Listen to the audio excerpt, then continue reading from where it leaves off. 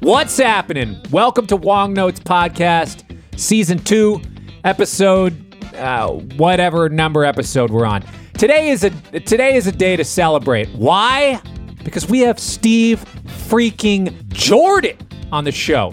But I had some questions online from some people. People were saying, hey, this is one of our ways that we kind of connect with you every week, because you put these out every week when you're in season, so to speak. So, people have been asking me what I've been doing. I put out an album recently, just a week and a half ago, called The Striped Album. I'm super stoked about it. As a guitar player, it was really fun for me to bring in some other players as well, like Joe Satriani, David T. Walker.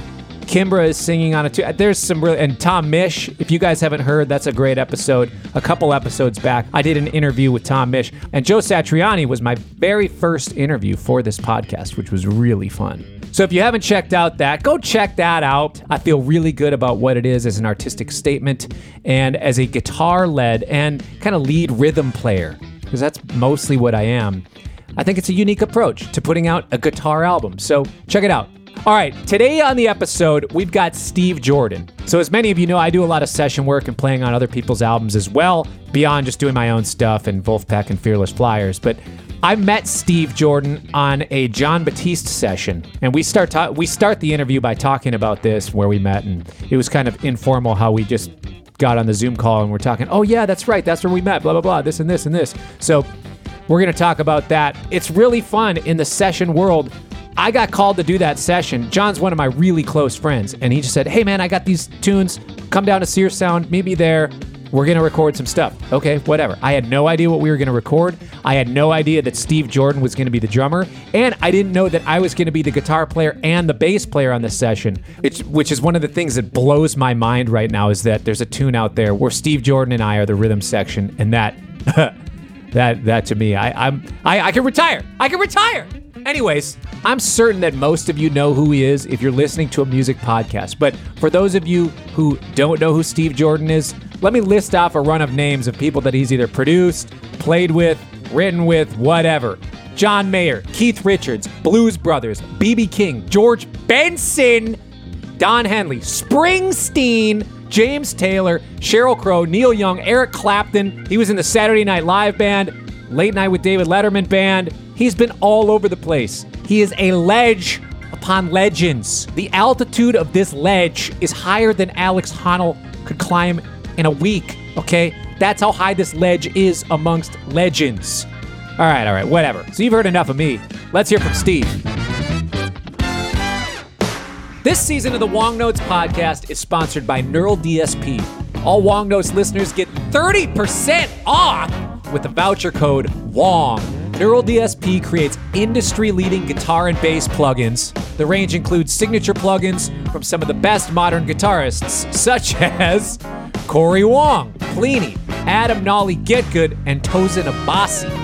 The archetype Corey Wong gives you everything from crystal clear tones to edge of breakup blues tones, whereas the 14-amp series delivers all the crushing modern metal tones you could possibly need. And that Nameless is my favorite Marshall amp ever. There's a plugin here for every type of player, and you can get a 14-day free trial for every single one of them without even entering your credit card details. Find me another company doing that. Once you've found the ones you like, you get that 30% off your purchase by entering the code WONG at checkout. How are you? I'm good, man. How you doing? I'm good. I see, what do you got back there? You got, that guitar there is looking like a Teisco, but not really. That red one. That's this Italian builder in Italy named Bruno Bacci. He makes these baritone guitars that are super dope. That's very cool. That looks, and he would be an Italian guitar maker because it's very Goya, very Teisco Del Rey. Absolutely. Right. Now, let me see what else you got back there. You got I got the Joe Dart signature Music Man bass. Right. I got the Fender American Ultra Series Strat. Mm-hmm. I got my J bass. That's my workhorse when I'm playing bass. Then I got a few other Strats because I'm a Strat guy. You're a Strat guy. You are a Strat guy. Dude. I'm a Strat guy. I don't know if you remember this or not. We've met. We played together on a John Batiste session. Batiste session. Yeah, that's right. Over at what studio was that? At Sears Sound. That's right. With the original Hit Factory. That's right. On 48th Street between 8th and 9th Avenues in Manhattan. That was a fun day, man. It was a fun day. That was a good session. I remember that last song that we cut had a lot of energy. It was very good. Whatever happened to that stuff, do you know? I'm sure he's going to put it out. 2020 is a weird year, so people are moving release dates around and whatnots. Right. I don't know. It was a fun day, though. It was a fun day. We cut 2 tunes, right? There was that slow joint called Cry. Right. Yeah. I remember we listened down to that track and you go, yeah, I know what I'm going to do on this one. Let's go in there. You just start playing the groove and you're like, all right, cats, you ready? Press record. You go, 1, 2, cut, boom, cut. This cat didn't play a single fill other than this little ringo. Bop, boom, boom, boom, going into the bridge. You played the same thing the whole time and it felt so good, man. Hypnosis. I know. It was crazy. John and I were looking at each other like, oh my gosh, that's the feel. That was a fun session. It was a good song. The songs dictate what you do. Yeah. So it was like, okay, it's very clear what is called for. So it was fun. Yeah. And then the second tune had this crazy little Detroit type of vibe to it, which was really a lot of fun. Well, we're talking about this session. I think it's okay to start like that. It's weird, we're some semi-informal, but we're a publication, so we're keeping it real. So the thing about interviewing you is I could interview you as a producer, I could interview you as a session drummer, as a touring drummer, as a music historian, but the only thing I can interview you as is Steve Jordan, because there's only one of you. Your experience and your talent and wisdom is insane. Oh, that's very sweet, very kind. It's just an accumulation of a lot of years now. It seems like it was just yesterday that I did my very first session in New York at Electric Lady, Studio B. I remember it like it was yesterday. So when I look at the amount of time that we've been doing this thing, it's really funny. It's kind of like this quarantine thing, which it's been like 6-7 months. Seems like it could be a long time or just yesterday. Time is a very strange thing. You can stretch time, you can truncate time, whatever. That's so like I said, it seems like it was only yesterday, but it's been several decades of being at the right place at the right time, and being a New York resident, Sure. and being in New York, meeting all the people that you meet, knowing that in New York, especially in New York City, the best players in the world are here. So you always either learning from them or in friendly competition with them because you're trying to work and you're always meeting people. And one of the first things that I said to myself when I was in high school, when I knew that this is what I wanted to do, was I wanted to play with everybody I possibly could play with. And only in New York did that happen. So I read that you went to High School of Music and Arts. Is that what it's called? Yeah, it's Fiorello H. LaGuardia High School of Music and Art, yeah. I interviewed Bela Fleck, and he said he went to that school along with Marcus Miller and Omar Hakim, Kenny Washington. That sounds like an insane that's like a high school that they should be making a TV show about. Well, it's funny because the TV show Fame was made about our annex, which was performing arts. But the main school was music and art. And when I went to the school, Omar and Marcus came in a year after me. Yeah. But when I was going to the school, we had Nat Adderley Jr., Angela Bofield, Buddy Williams, Noel Pointer, David Valentine, just, basically a lot of professionals, and we were right in the middle of City College. So it was a very collegiate atmosphere because of the curriculum, because first of all, you have to audition to get into the school. Yeah. So the whole curriculum was like it was higher education. Sure. Because you were being trained to actually go into the profession. And we were right in the middle of City College. So we had college students coming to our school at the same time. So it was like being on campus. It was a very unusual situation. Sounds incredible. Everybody was, just professional. You were surrounded by professionals in a school. It was very strange. You've done a lot of sessions as a drummer. The drummer's role is kind of interesting because, well, it's interesting to me because you have to pay attention to so many things. Right. You have to pay attention to the singer or whatever the lead thing is. It's not always a vocal tune. And then you have to be paying attention to what the other rhythmic instruments are doing, what all the other elements are that are contributing to it, and deciding how to affect the momentum and put fence posts around sections. Do you feel like that is what gives you an upper edge as a producer? Oh, absolutely. I talk about this a lot, in when I do clinics or classes and stuff. When you're a drummer, primarily what happens on a session is the drummer is the seat that everybody looks to what things are going right, or conversely, when things are going wrong. Yeah. So if something's not happening, the first person they look at is the drummer, what's going on. Yeah. So it's really up to the drummer to figure out what's going on well in advance of even the person producing the session, because you know that you're going to be the first one to be blamed for something. Yeah. So it's up to you. It's incumbent upon you to figure out what's going on, who's playing on top of the beat or behind the beat, what's happening here, who's not listening to the song, what you're not getting, what you need to implement to have the session be successful, without undermining the producer or any of the players. You're making a pact with goodwill to make sure that the session comes out successfully. Yeah. Yeah. So when in a studio, oftentimes we are asked to come up with something on the spot that is iconic, because recordings will live on seemingly forever. I'm curious on your take on what makes a part or what makes a thing iconic. I think something genuine, something honest, something that is timeless is usually very organic and not really ego driven. It's more like you are giving yourself up to the music. Mm-hmm. Then that dictates what you play, and then that lives on. When you try to overthink about what you're going to do to something to make it this or that, that gets in the way of the actual honest, organic flow of the music.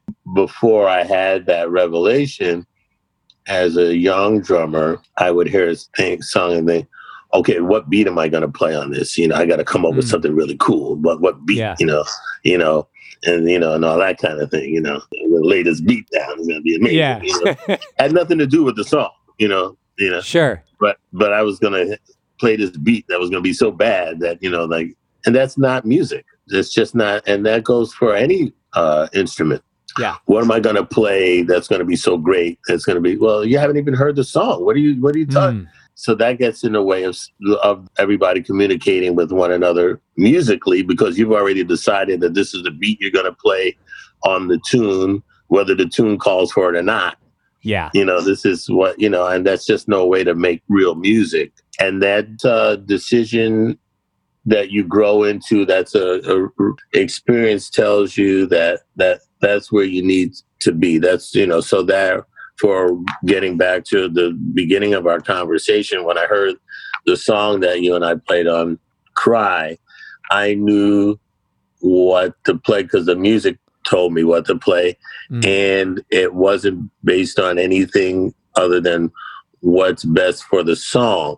Now, it was so simple that, if you're completely crazy or ego-driven about your prowess or what you think will show you off in your best light or something, maybe you wouldn't want to play something that simple.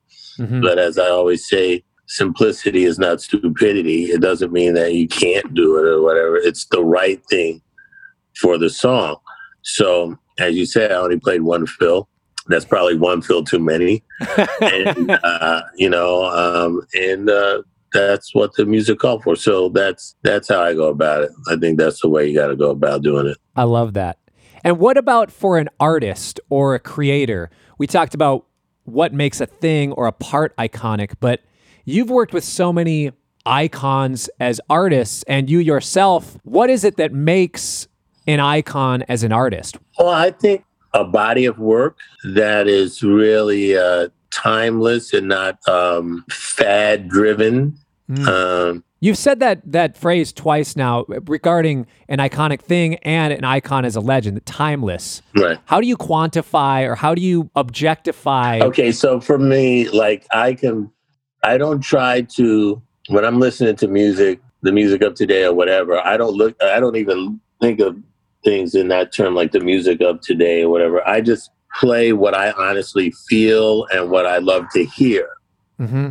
And usually that means it's timeless because I love to hear Muddy Waters, but I also love to hear the Beatles, but I love to hear Chuck D. And I love to, so it spans decades and it all comes from the same place to me, the stuff that really resonates with me. I don't separate or categorize as 60s music or 50s music or this or that. It's just great music, like Louis and Duke said, there's only two kinds of music, good music and bad music.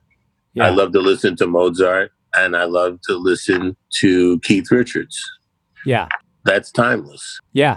So with many of these legends that you've played with or produced, you mentioned Keith Richards, playing with him, producing him, Eric Clapton, James Taylor, Robert Cray, Sheryl Crow, John Mayer, and then on the other side of it, George Benson, my hero, John Scofield, another one of my heroes, Mike Stern, Herbie Hancock, which, those sometimes it's like, you're either in this or that, or you're either studio or you're live. Right. You've crossed over so many different places that you're quote unquote not supposed to or not able to do. Right.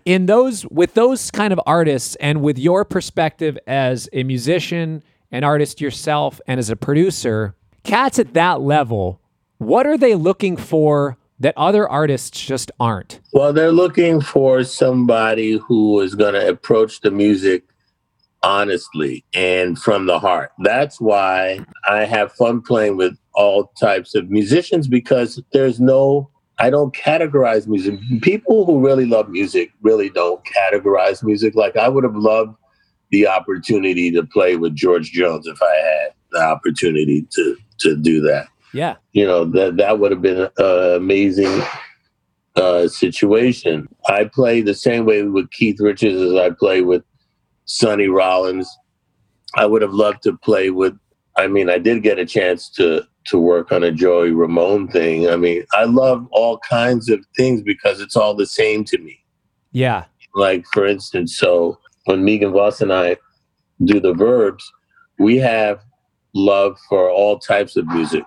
Mm-hmm. We listen to everything, but our band is out of a kind of a pop rock, grunge, punk, whatever kind of thing, because our love for popular music and the fact that we have a history in classical music and this and that. So we love everything. We don't really bag stuff, so all that musical knowledge and love for these things seeps into our music.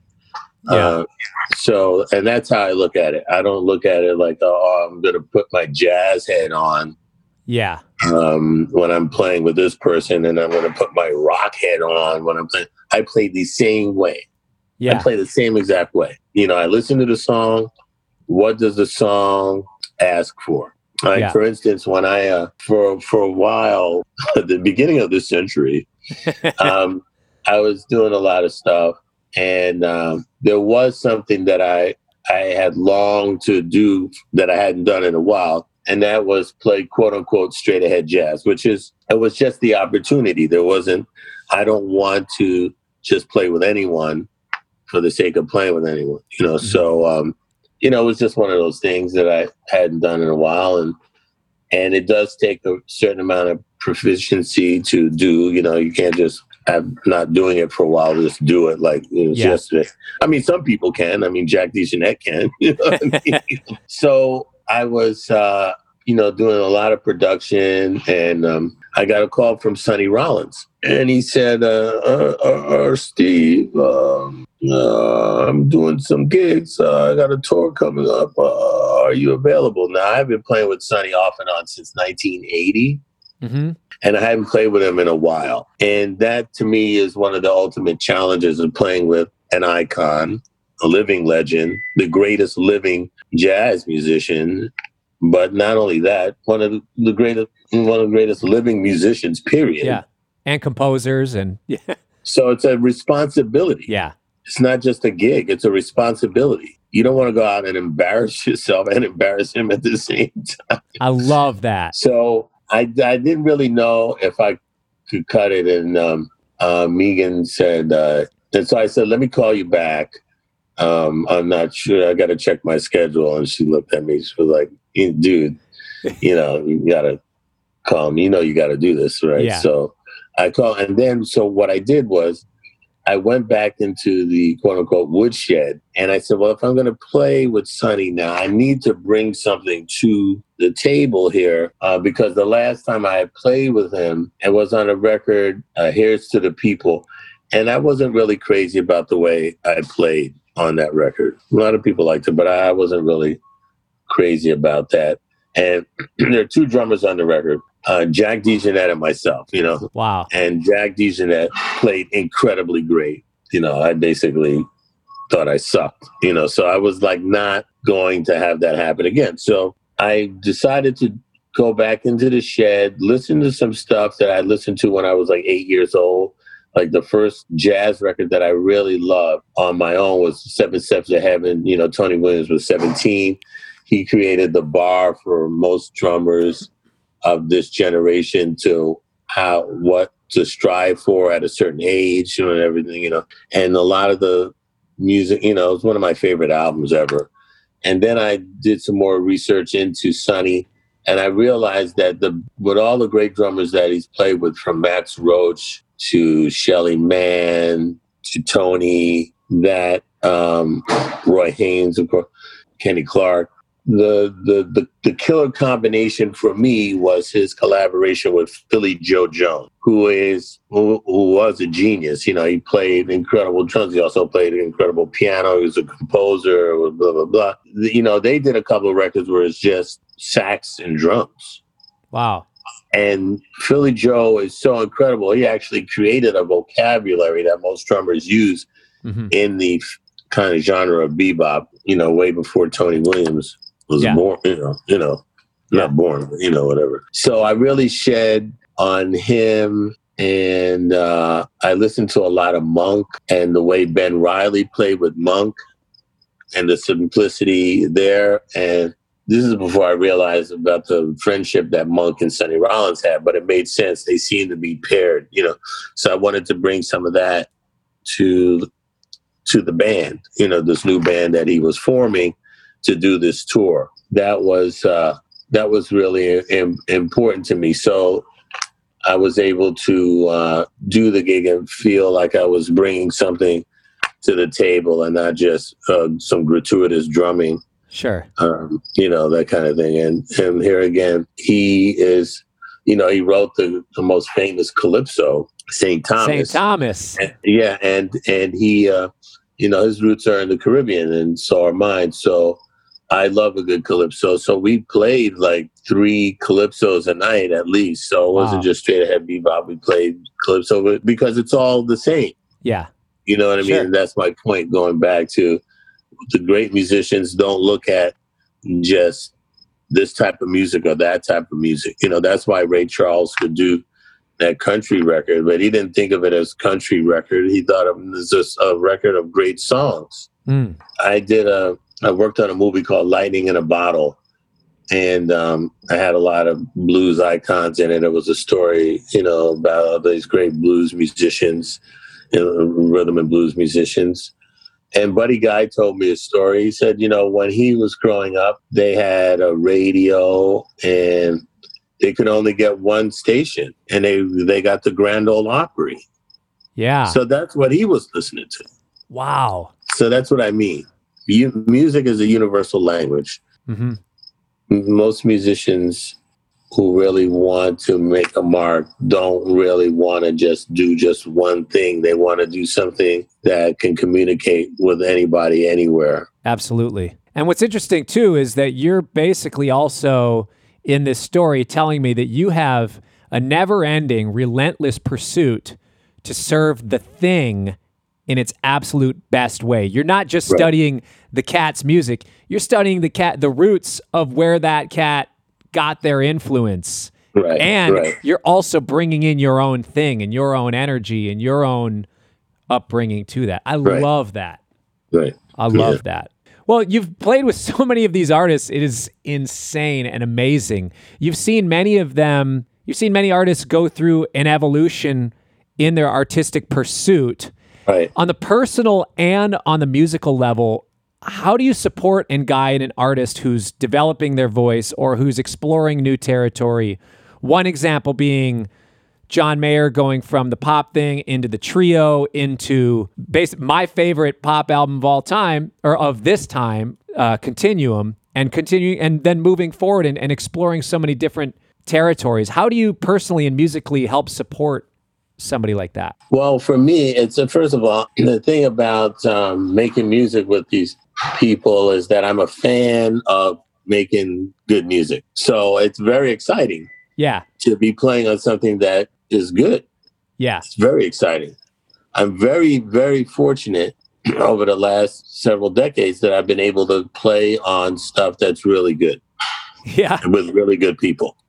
So that you never get tired of. And when I started working with John, and we did a lot of one-off stuff before we started working as a team on his stuff. I always had fun working with John. His energy was relentless in pursuit to get better. And that to me was very exciting to watch somebody with that much vim and vigor go after the thing, you know? Yeah. And so to watch him get better, and I have a bird's eye view of how he's growing, is very exciting. You know, I would say, wow, this is really something. I've heard him sound like this a year or two ago, and now he sounds like this. This is really wow. This song was like this, but now the songwriting is like this. Wow, that's really fantastic. And that is very cool. It's very cool to be a part of something like that. Being around good musical energy where people are trying to find the thing can be very magnetic, but also it can be just this creative flower that keeps blossoming to those that are around the situation. Yeah, in regards to Continuum, his quest to really speak for himself was really the thing. You know, after closely working with a couple of people on a couple of previous albums, he wanted to make his mark, his voice be the voice. Yeah. Having the songs come out the way he wanted them to come out as opposed to somebody else's vision. And that was very exciting because it was a risk. It was a risk for the label, but it wasn't. If you're a music maker and you write the music and you believe in the music, then it's not a risk. It's a necessity. But in the business, it becomes a risk. Yeah. So it was a risk for some higher ups to go, okay, John and Steve are going to produce this record. Okay, let's see. Well, they've never produced a record together before. This is going to be, or we're going to let them do this. Yeah. So we did how we did it was, the deal was we do the first 3 songs and see what happens. What are the first 3 you guys did? The first couple of tunes actually didn't get used, but they're really great. And one song in particular was so good, he didn't want to put it out because he felt like he was going to have to do it the rest of his life. What? Yeah. So he didn't use it. And one day I hope it comes out, because I'm not going to give away the title or anything. When it does come out, he knows what I'm talking about. It's such a good song, but it would be played at everyone's wedding. You know, I mean, it's one of those types of songs.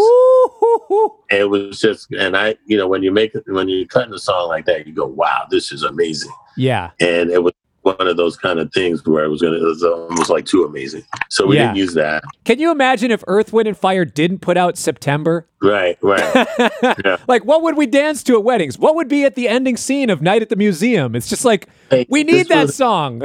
This was kind of like a moderate tempo ballad type of thing, love song kind of thing. It would be the first dance at the wedding. It would be one of those. Well, we did do one of the first three was Trust Myself.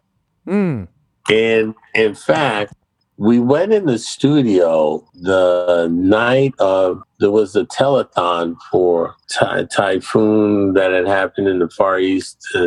Is that when you guys played Sissy Strut? No. We played Axis Bold as Love as a trio. Yeah. Okay, yeah. I know what you're talking about. I've seen that. And that was the first night. One of the first nights we went in the studio, and we went from NBC Studios into cutting this Right Track, and we cut Axis Bold as Love that night. Wow! And then Pino was only supposed to be available for the one day or something.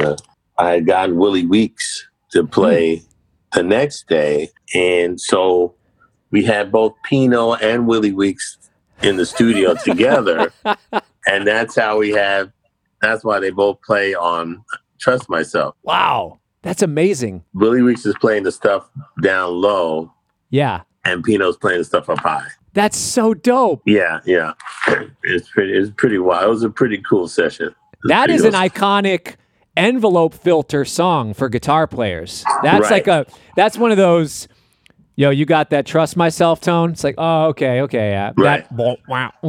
Now that's an insane tone. Yeah, we had to chase that down too, because I think on the demo that he did, he had dialed in, and then we had to find it again, that exact thing. Yeah. To get it in the studio, because it was one of these boxes. I can't remember the name of the box, but it was. Yeah. And John, used to make his own pedals and stuff at home when he was a kid, so. He's really in the boxes. Yeah. So he had this thing dialed in. There was like a sequencer in it and something as well. It was like kind of this whole thing. So we was had it to the chase Adrenaline? That Does that sound? Yeah. The Adrenaline. Yeah. That thing's weird because it starts kind of on its own. So like if the tempo, like it has its own clock.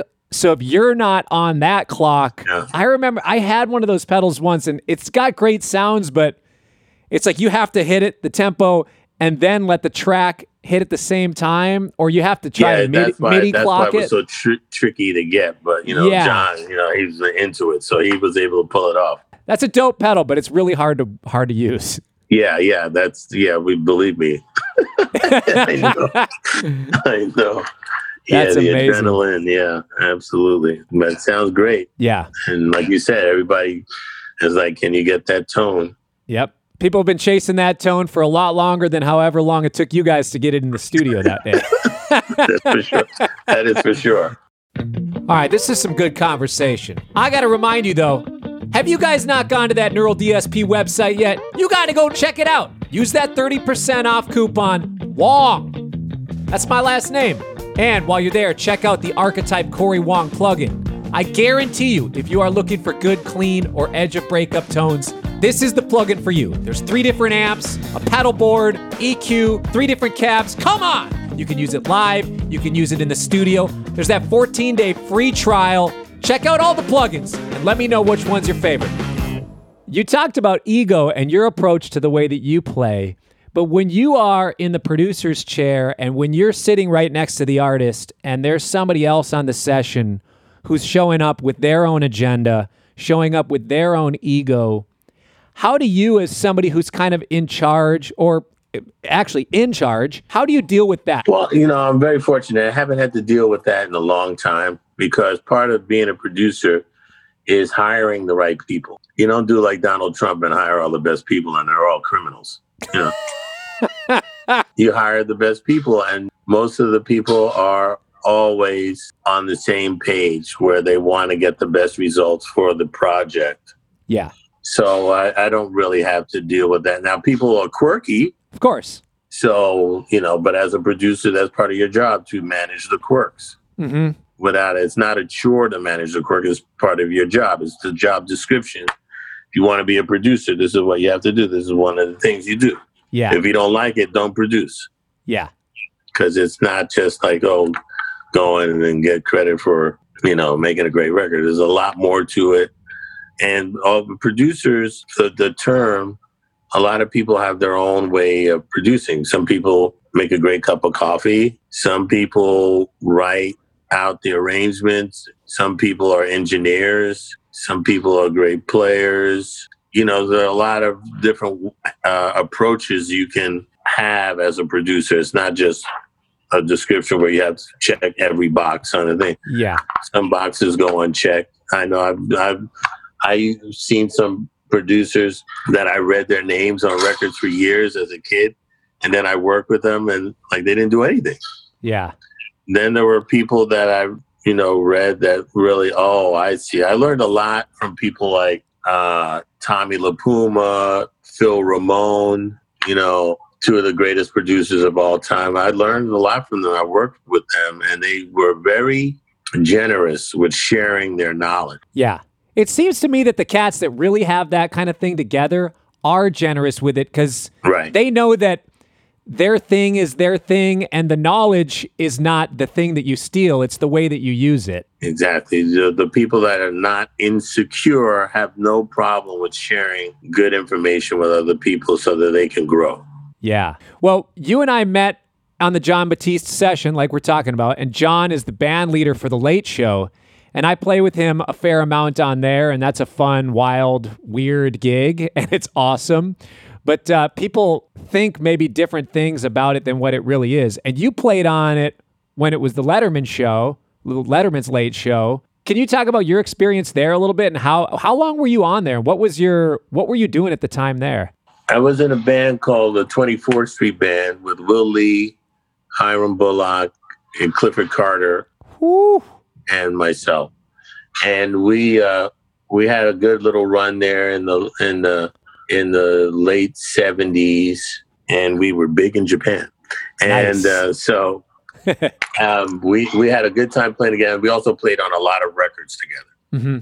And then the band broke up about 1980, and Paul Shaffer was approached to be musical director on this show. Paul and I were friends, and in fact, I had gotten Paul to produce one of our albums, one of the 24th Street Band albums called Bokatachi. It was a live record, but I, since I was in the Blues Brothers with Paul, and we had produced, worked on a #1 live record, mm-hmm. I knew that he had experience in getting the best out of a live record. Yeah.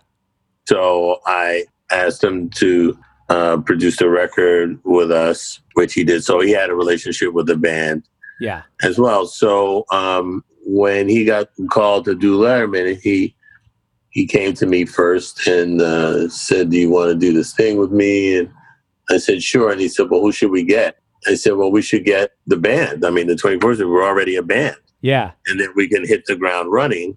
And that's basically what we did. So basically, Paul replaced Clifford, and we went on as a 4-piece, first 4-piece band ever on late night television. Yeah, we changed the whole scope of music and television for talk shows. Yeah, it's insane. Yeah. That band is ridiculous. Yeah, Hiram was such a great guitar player.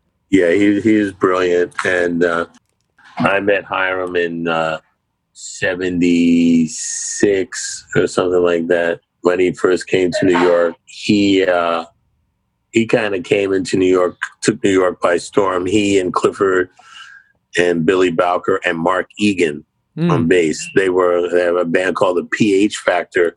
They were backing up Phyllis Hyman, the late great Phyllis Hyman. Yeah. They all came up from Miami. They were going to the University of Miami, where Will Lee's father was the dean of music. Will Lee went to the University of Miami, Jaco Pastorius, Patty Scialfa. Wow. they were all down there, and they all came up to New York. And I ended up playing with the PH Factor. One of my first gigs was playing with Phyllis Hyman at the Checkmate Lounge in Miami, Florida. Wow. And anyway, so that's how that band became, the Letterman band, basically. It's like we were doing that. And I stayed for about 85, 86, something like that. I had to leave. It was getting a little tedious for me. And I was not contractually bound, so I could do other stuff. So I would go off. I would go to LA, make a Neil Young record or a Don Henley record, or go to Paris and work with the Stones and Arcadia, and then come back.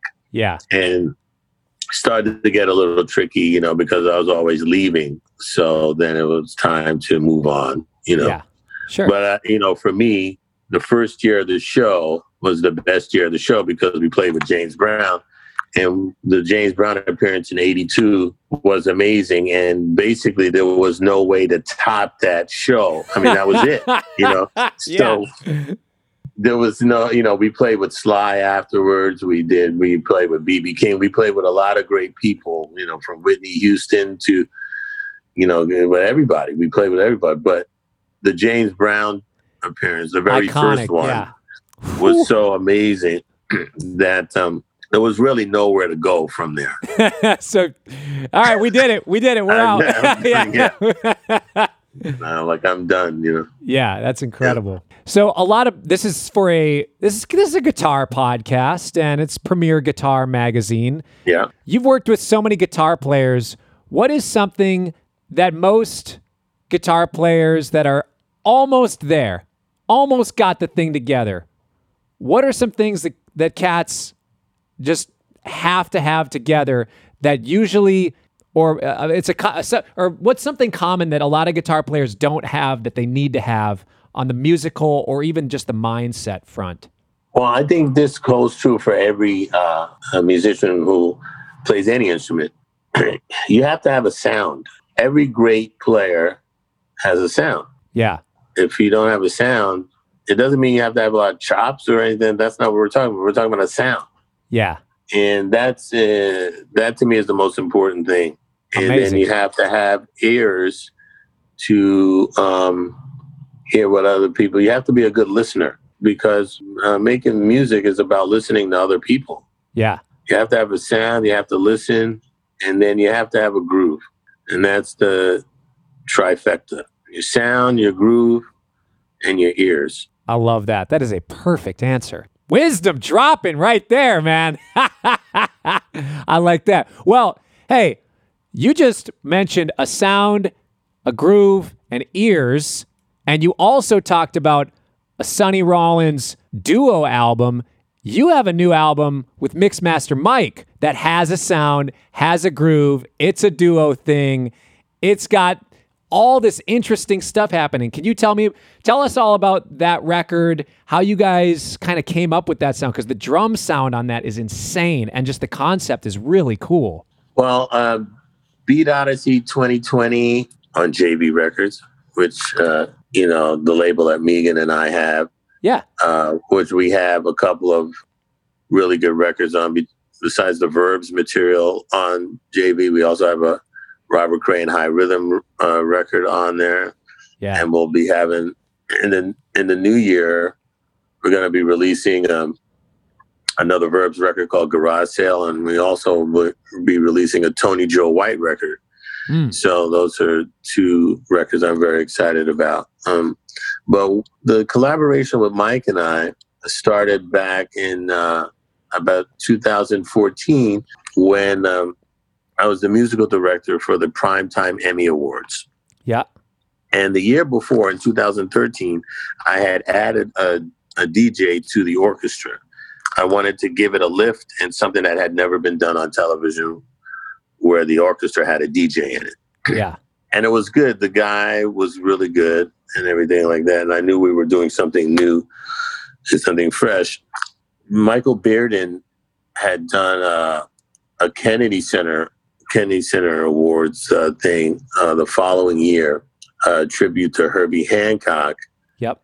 And Mixmaster Mike was on that segment and performed Rocket with Herbie. And Michael called me. He said, "Man, we got to have Mixmaster Mike be the DJ." I said, "Okay, great. Yeah, all right." So, and I'd known of him from his work with the Beastie Boys and stuff, but I wasn't really totally aware of the depth of his musicality. That's the kind of stuff that you can only find out by working with a person. Yeah. Up close and personal. So anyway, he joined the band in 2014, and immediately the thing just took off. Okay. He was, from the downbeat, people had never heard a DJ, a turntablist, do what he was doing in the confines of an orchestra. And that was really something. And then, so one thing led to another. First of all, he's a great person. So we struck up an immediate friendship, and everybody in the orchestra, everybody was great. So, we had a lot of camaraderie in the orchestra. And then he and I started doing, part of the job as the MD is to create cues for different segments of the television program. And I needed to create a couple of cues for a couple of segments. And I thought, it'd be cool to have it be just Mike and I go in and cut a couple of things. So we did a couple of cues. They were actually my favorite cues of the whole evening. And then we started thinking about it more. And then we said, we could do this. We could do more of this. Why don't we just cut a bunch of stuff and then give it to some DJs? Some rappers rather, and MCs. And then we thought, wow, yeah, that could be them. We could just pick some people and just give them tracks and then see what they want to do with them. Yeah. And then we kept cutting, and every time we had a show or anytime we had to be in the studio, we would stay longer and cut some more stuff. And then we started to accumulate all of this stuff. And then we thought, well, we don't want to give this stuff away now. This is really good, man. And so, it just evolved in a very, organic manner, where then all of a sudden we had all of this material and we had to do something with it. We said, we need to put this out because it's very cinematic. So we even worked on, we even thought about giving some stuff for it to be a score to a movie that a person was working on that we knew that really loved what we were doing. Yeah. And we will definitely be doing scores for people, without question. But collection of the songs, this is just, this is only a quarter of the stuff that we recorded. But we went through the catalog, stuff we recorded, and then Mike took it and kind of named the tunes, and and then did his thing, and then we came back. But basically, 90% of everything is live. The other 10% is just maybe a couple of edits here and there. Sure. And and then I mastered it, and Mike and I went to LA and mixed it. And, we recorded it. The bulk of the stuff was recorded at this place that no longer exists now, called Sage Sound Studios in Los Angeles. A really cool little spot. Okay. That, has been bought. The block was bought by a hotel, the building. So it's going, like what's happening in Los Angeles now. So it was really terrible. But it was a really cool studio. And the engineer was Chris Steffen. And he's a really, really, really excellent engineer. And, we went and just recorded the stuff. And basically, the way we recorded it is the way that it sounds. Amazing. Yeah. And, and that's part of the thing, too, to inspire you. You want to get the sound first. That's what I do in the studio with people. I don't go, okay, we'll cut it and then we'll work on the sound later. No. That's not the way to do it. You got to remember that most great records that we love, they were recorded live or live to 2-track or maybe 3 tracks. And even before there was 4-track and 8-track. And so you had to get the sounds, just like it's important about mic placement. That's why it's so fantastic to pick somebody's brain like Al Schmidt, who's all about mic placement. Yeah. You know, a lot of engineers these days, they don't even know how to mic a freaking drum or whatever, or where to put the good mic in front of a guitar amp, or what. You know, they have no idea. They've been using samples for so long and plugins. They got no idea how things work, you know. And there's nothing virtual that is as good as something that's real. We got the sounds that you hear. Those are the sounds that we heard while we were playing, which inspired us to play what we played. Yes. That's so cool. Yeah, the sound is amazing on it. If for anybody listening who hasn't checked it out, you got to listen because the sound is incredible. Thank you. And you know, the thing with Mike being not a normal DJ, he's a musicologist. He's dropping stuff that most people don't even know exists. You know, yeah. Like, whoa. And it's very, very cool, you know. So it's very inspiring. You know, you're playing and you hear this thing, whoa, and then he's doing this thing, and like, whoa, you know. And it's like that. It's very, you know, improvisational, and which is the heart and soul of jazz. Yeah. You know, you know. So it's got that element in it. So you know, and most, you know, look, hip hop is, you know, basically the basis of hip hop is you're using samples of great either jazz or R&B records. Yeah. Right. So it's a complete, totally, you know, total full circle. I love that. Yeah. That's amazing.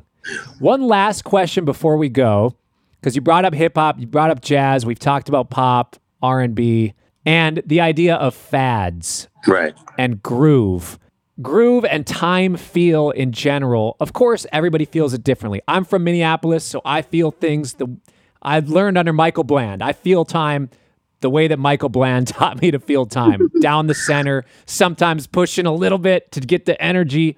There's some cats in Philly that feel things a different way. There's cats in London that feel things a different way. But it feels like also just in certain generations, there's time feel things. You listen to hip hop from the 90s, stuff's way more on top than it is now. And you listen to certain types of grooves that are quote unquote cool now. And there's the cats that really pull it off and it sounds legit and it sounds and feels incredible. The way that you or Nate Smith or Chris Dave or Questlove, there's a lot of cats that pull off certain time feels that they can do. Right. But then the college thing happens where people want to recreate that, and it's like, it's kind of like on paper that is the groove, but it like doesn't do the thing. Yeah, it's tricky. It's a very personal thing. It's part of your heartbeat, actually. So what Chris Dave does and what Quest does, it's very personal to them. Yeah. You know, it's like kind of like, don't try this at home. That's a great. Yeah. You know, when I hear people trying to imitate them, it's rough, you know? Yes. Because it's not real. It's too contrived, and you don't know the reason why they are doing what they're doing. Mm-hmm. It's very personal. It's like a fluctuating heartbeat. It's like it's your own, and you don't want to pass that on to somebody else if you don't have the right medic. Yeah. So what's the difference in that case between influence and personal voice? Well, the influence is, okay, somebody is creating something that's very unique to them. So it's up to you to create something that's very unique to yourself. You know, that's a mic drop moment right there, dude. Yeah. So that's it. You know, that's basically it. But don't try to imitate them. Now, first of all, everybody tries to imitate somebody when they're coming up. That's only natural. That's what you do before you find your own voice. I mean, when I was first doing sessions, I could sound exactly like Harvey Mason and Steve Gadd. You know, that's who I shed them. And before that, in high school, I was a Dave Garibaldi fanatic, you know, so I mean, you know, like when Dave Garibaldi left Tower of Power, I wrote a letter to the band, like, I'm the person that has to replace Dave Garibaldi. I never sent it, but that's how I felt. You know, so you go through that as you're trying to find your voice. And then you one day something clicks because you worked on it enough. You got to keep working. So it's like that 10,000 hour thing, isn't it? Yeah. All of a sudden something happens and then you're doing something that you've been trying to do for a long time and you weren't able to do it. And all of a sudden you can do it. Yeah. And you can't even believe it and you do it again. Wow. And then that gives you confidence to keep going, because there are times when you're going, oh, I'm never going to be any good. Yeah. Should I be doing something else? I'm never going to be any good. But then all of a sudden you keep doing it. And then one day it's like, I got it. Yeah. And then you keep moving, you keep working, because it's never ending. It's a never ending quest. It never stops. Well, speaking of stopping, I think we should stop the podcast and let you get back to your day. But thank you so much for sharing your wisdom with us, man. This is really, really great to see you virtually here. I wish we could be in person, but we'll have to do that sometime soon. This is the longest we talked, even when we were in the session. I know. We were playing. We didn't have that much time. Yeah. So it's good talking to you, Corey. Yeah, man. Hopefully I'll see you. We got to do some more stuff together, man. That'd be fun to play. Absolutely. All right, man. Stay safe, man. Yeah, you too. Appreciate it. All right. Peace. All right. Dang it, that dude is cool. Gosh, what a boss. I can't believe it. I aspire to be like Steve Jordan someday. Anyways, I don't have anything to say. He said it all. So tune in next week. Next week, we've got Vince Gill. Yes, hold on. Let me say that again. We've got Vince Gill next week. He is one of my absolute favorite guitar players of all time. I already did the interview, and it was awesome. Also, super cool guy. We'll see you next week. Peace.